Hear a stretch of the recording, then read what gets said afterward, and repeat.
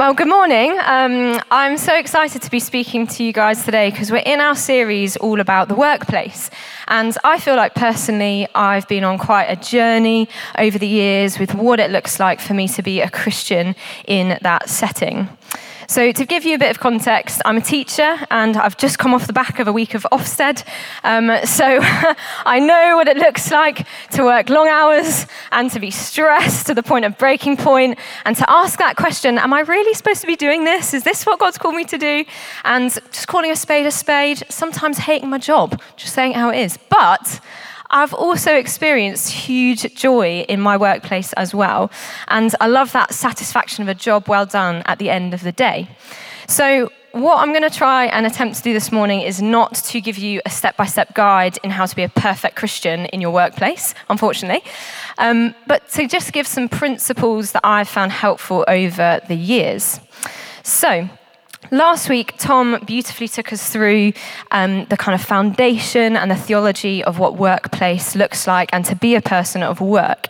And he talked about how in the Garden of Eden, right at the beginning of our story, that there was work and that it's baked into our DNA. It's part of who we are and what we're called to do and that it's a good thing.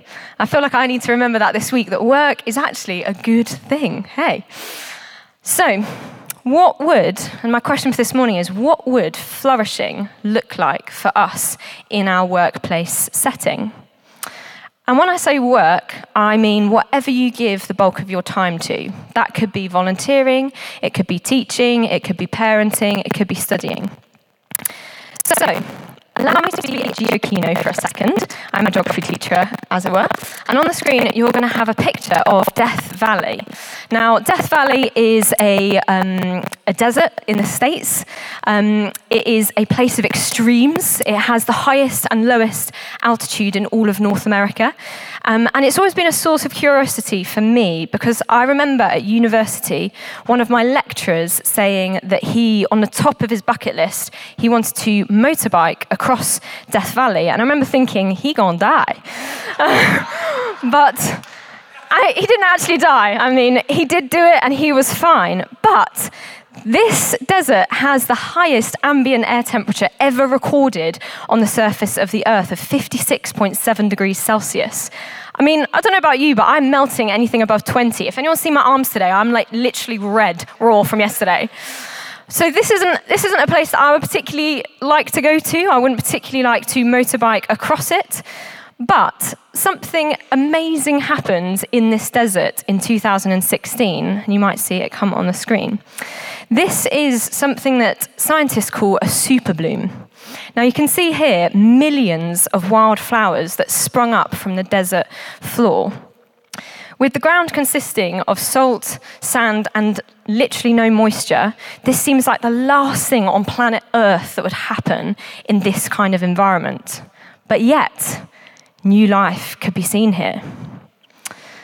Sometimes 21st century Britain feels like a really difficult place to live, especially if you're a Christian working in contexts and systems that feel far from God's original design. But yet, God has a plan for new life. Let's be people who go out into the world and see super blooms happen around us, in the most unlikely of places, in the GP clinics, at the school gate, in the staff room, even on Microsoft Teams. It can happen, guys. This isn't something that's limited to the four walls of this church, but God has a vision bigger than that. Let's be people who see new life spring up from barren landscapes. So again, what would flourishing look like for us in the workplace? So I want us to look at a story in the Bible of someone who struggled under harsh leadership in a difficult environment, but yet flourished. And this is the story of Daniel. Now, Daniel is someone who didn't choose the Babylonian grad scheme, but somehow ended up on one anyway. And this is because of Babylon, this huge empire, ended up going into Israel and taking the best and the brightest during captivity and put them into positions of leadership. And one of these people was Daniel. And Daniel finds himself within this context that's probably similar to like a ruthless London inner city business environment. And yet manage to be really good at his job and have holiness and integrity somehow at the same time. Quite difficult. So before we get stuck into our passage this morning, I just want you to get a bit of context of where we find ourselves within the story of Daniel. So Daniel's in Babylon. He is serving the king, who is called King Nebuchadnezzar, and he is one of the wise men in the palace. And King Nebuchadnezzar ends up having a dream, and this dream ends up playing on his mind, and he finds himself being quite restless. So he goes out and he says, can anyone explain this dream to me? And he gets the astrologers, the magicians, and the wise men and says, come and tell me what this dream means. But a little bit of a side curveball, bit of a curveball, is that not only can you explain it to me, but tell me what it was in the first place. It's a bit like your boss saying, I've had this new idea, come and tell me what you think about it, but also tell me what the idea is. I'm not going to tell you, you have to guess. So obviously no one could do it. I mean, this is an impossible task. No one managed to accomplish this of what the king was asking. So, the wise thing to do and the practical thing, he thought the solution to this problem is to just kill them all, to execute them. I mean, this is a boss going on an absolute mad one. And into this context, we find Daniel and how he responds to this situation. So I'm just going to ask Ali if he can come up and share our reading. Morning. This reading is from Daniel, is it Daniel chapter 2? Was that right? Yeah, verse 17 to 20. Then Daniel returned to his house and explained the matter to his friends, Hananiah, Mishael, and Azariah. He urged them to plead for mercy from the God of heaven concerning this mystery, so that he and his friends might not be executed with the rest of the wise men of Babylon. During the night, the mystery was revealed to Daniel in a vision. Then Daniel praised the God of heaven and said, "Praise be to the name of God forever and ever. Wisdom and power are his." This is the word of the Lord. Thanks be to God. We are Anglican here.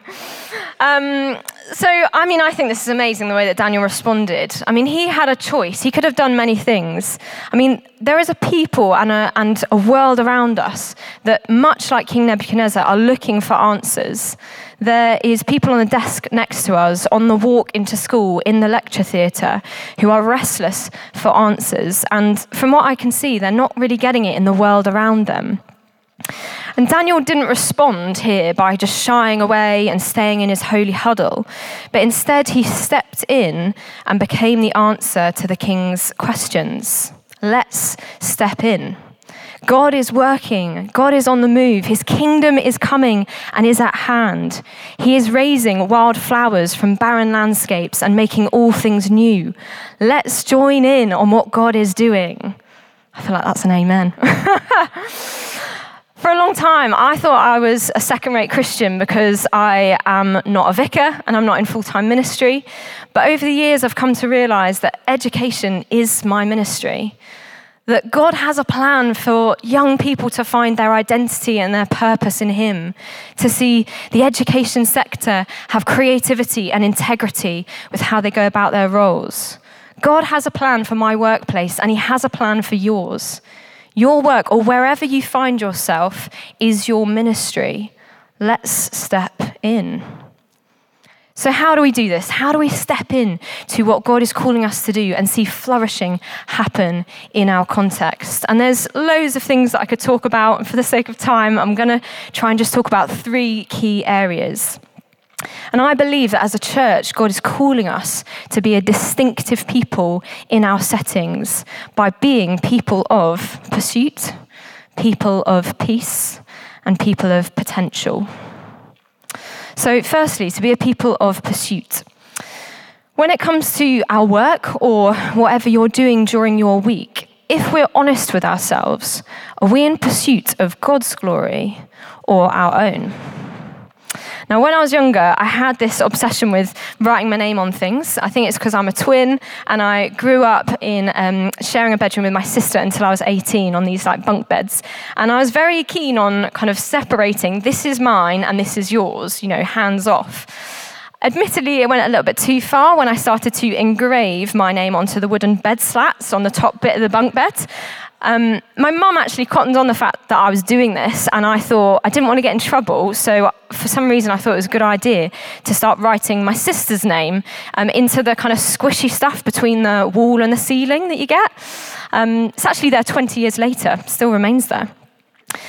But as humans, we have this tendency to claim things as ours, to say, this is mine, I built this, I made this.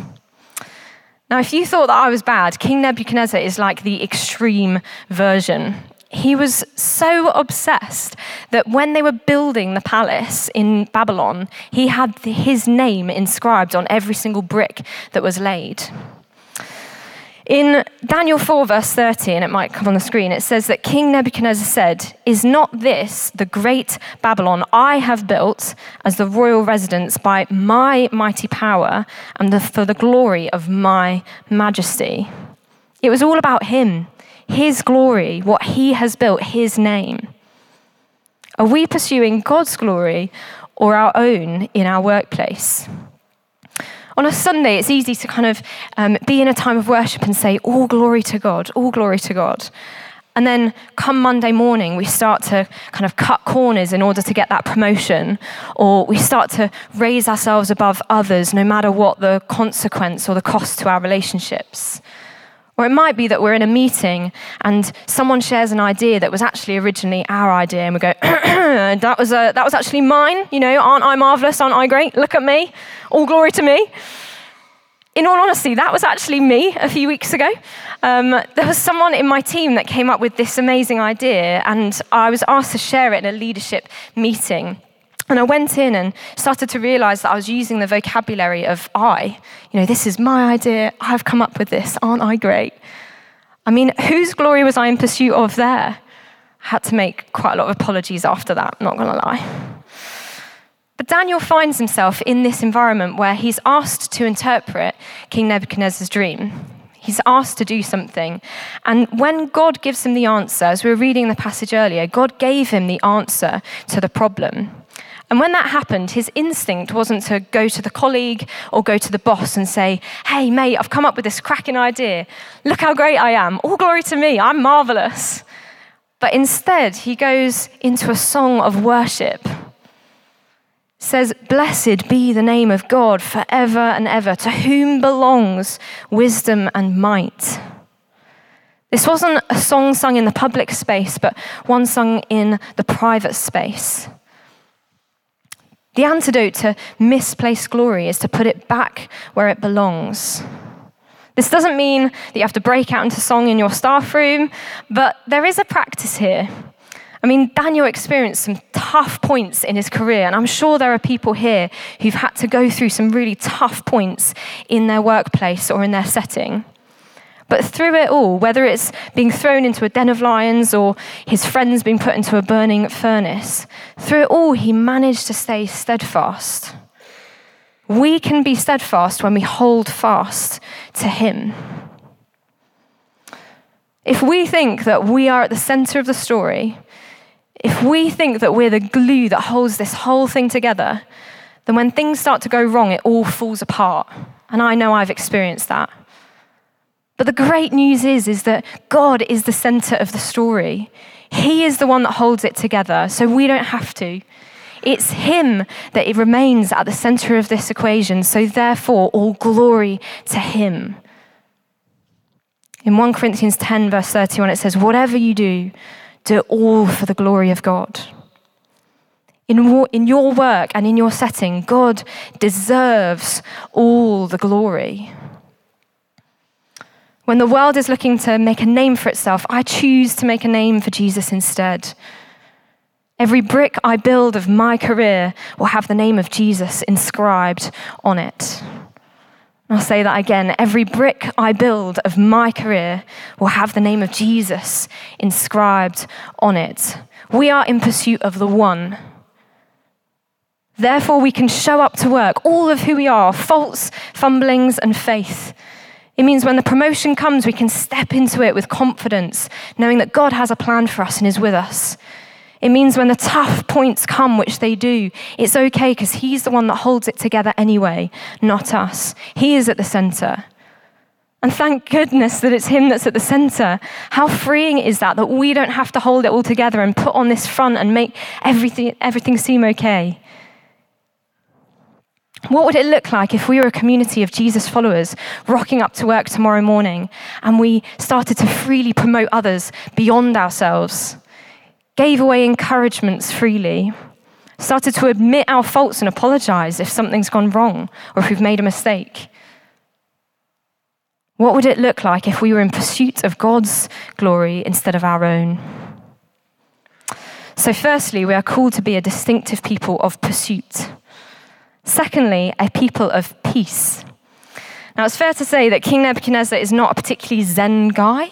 I'm not sure that he did some yoga and, chilled out on the weekend. He is, pretty unpeaceful and chaotic. When people go into the workplaces and they do those reviews of well-being, I've literally experienced that this week in Ofsted, and they do those cultural surveys. I think if they did that in Babylon, they'd probably fail on all accounts. It was so bad at one point that he said not only did he want to kill his wise men, but he said he wanted to tear them limb from limb. That is barbaric.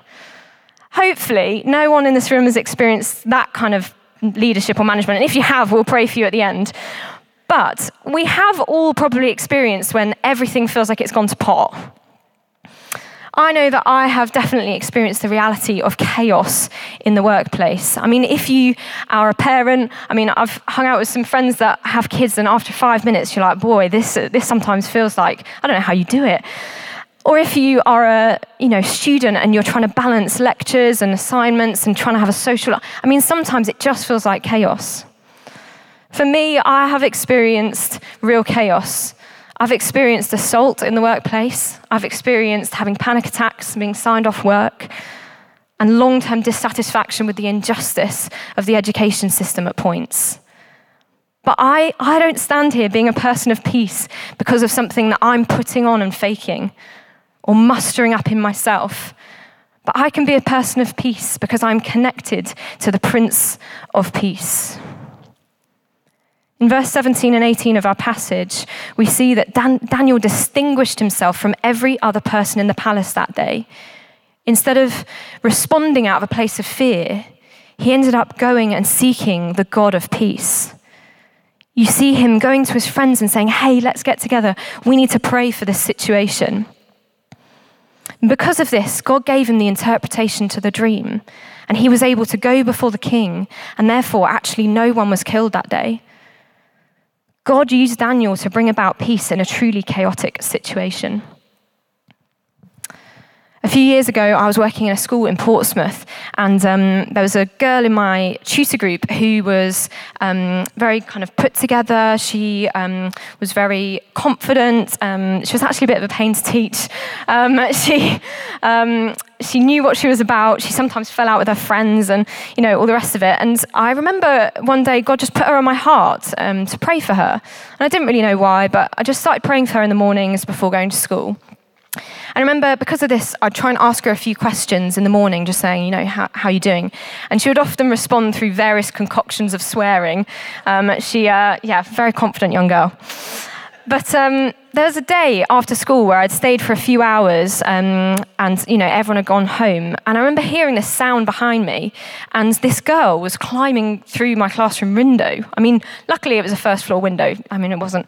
And I remember when she climbed through the window thinking, oh my gosh, she's covered in mud, and she had her clothes ripped up, and she had blood on her hands and her face.